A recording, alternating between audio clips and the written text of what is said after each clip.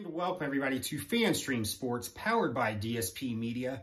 This is the Fighting Irish Daily Blitz, and I'm your host, Rob Fedoff, also known as RPT, for this quick instant reaction analysis to Notre Dame men's basketball tonight against Boston College at Boston College, looking for our first ACC victory.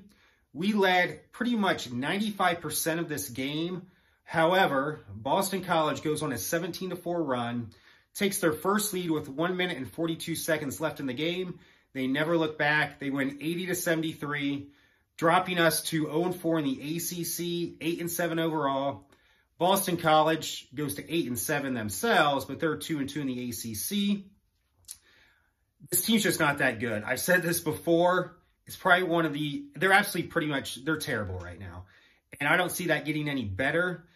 Ven-Allen Lubin went down with a twisted ankle tonight. So they bring in Matt Zona, who hasn't played pretty much the whole year. He's a junior. He looks lost out there, which is pretty concerning. He's a junior, and there's just no development. And that goes back to coaching and the development of this program right now.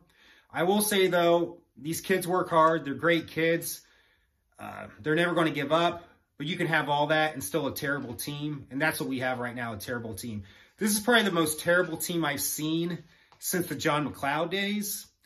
We did have a really bad team in 2013 and 2014. However, that was the year Jaron Grant had to sit out most of the year because of grades. Demetrius Jackson was a freshman that year, had some grade issues.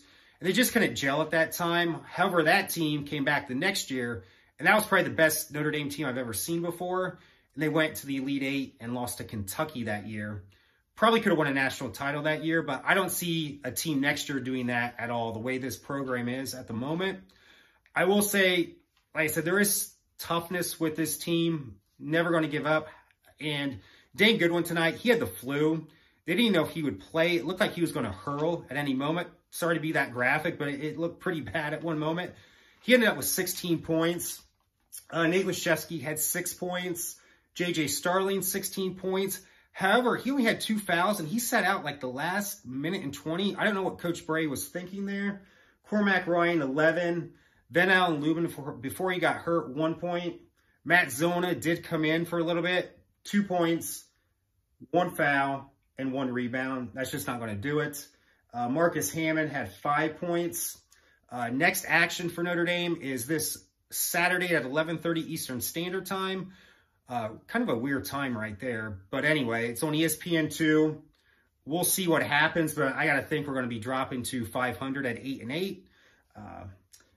At this point right now, Louisville's the worst team in the ACC. They're also 0-4 in the ACC, 2-13 overall.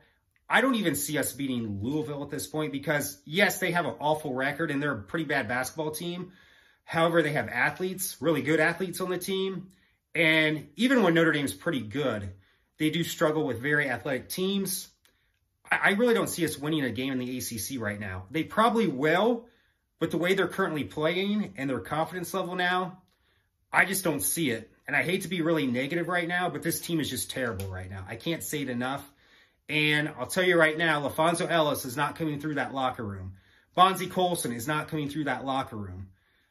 Luke Herringody is not coming through that locker room. We do not have any players close to that right now. Heck, I would even take, at this point right now, I would take Jack Cooley or John Mooney. They were decent players. They weren't, LaFonso Ellis. I would take those players right now for this team. And I respect Coach Bray, but when they interviewed him at halftime, he's still, I mentioned this before in another podcast, he looks defeated. He even said, if we can't score 80, we're probably not winning this game. He doesn't look confident at all. He was always that jovial, confident guy, very enthusiastic. He's lost that.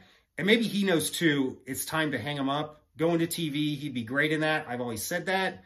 And let's just get some new energy within this program because it's pretty bad. I can't say it enough. As Charles Barkley would say, it's terrible. Absolutely terrible right now. So signing off right now, thank you so much for joining me. And as always, go Irish.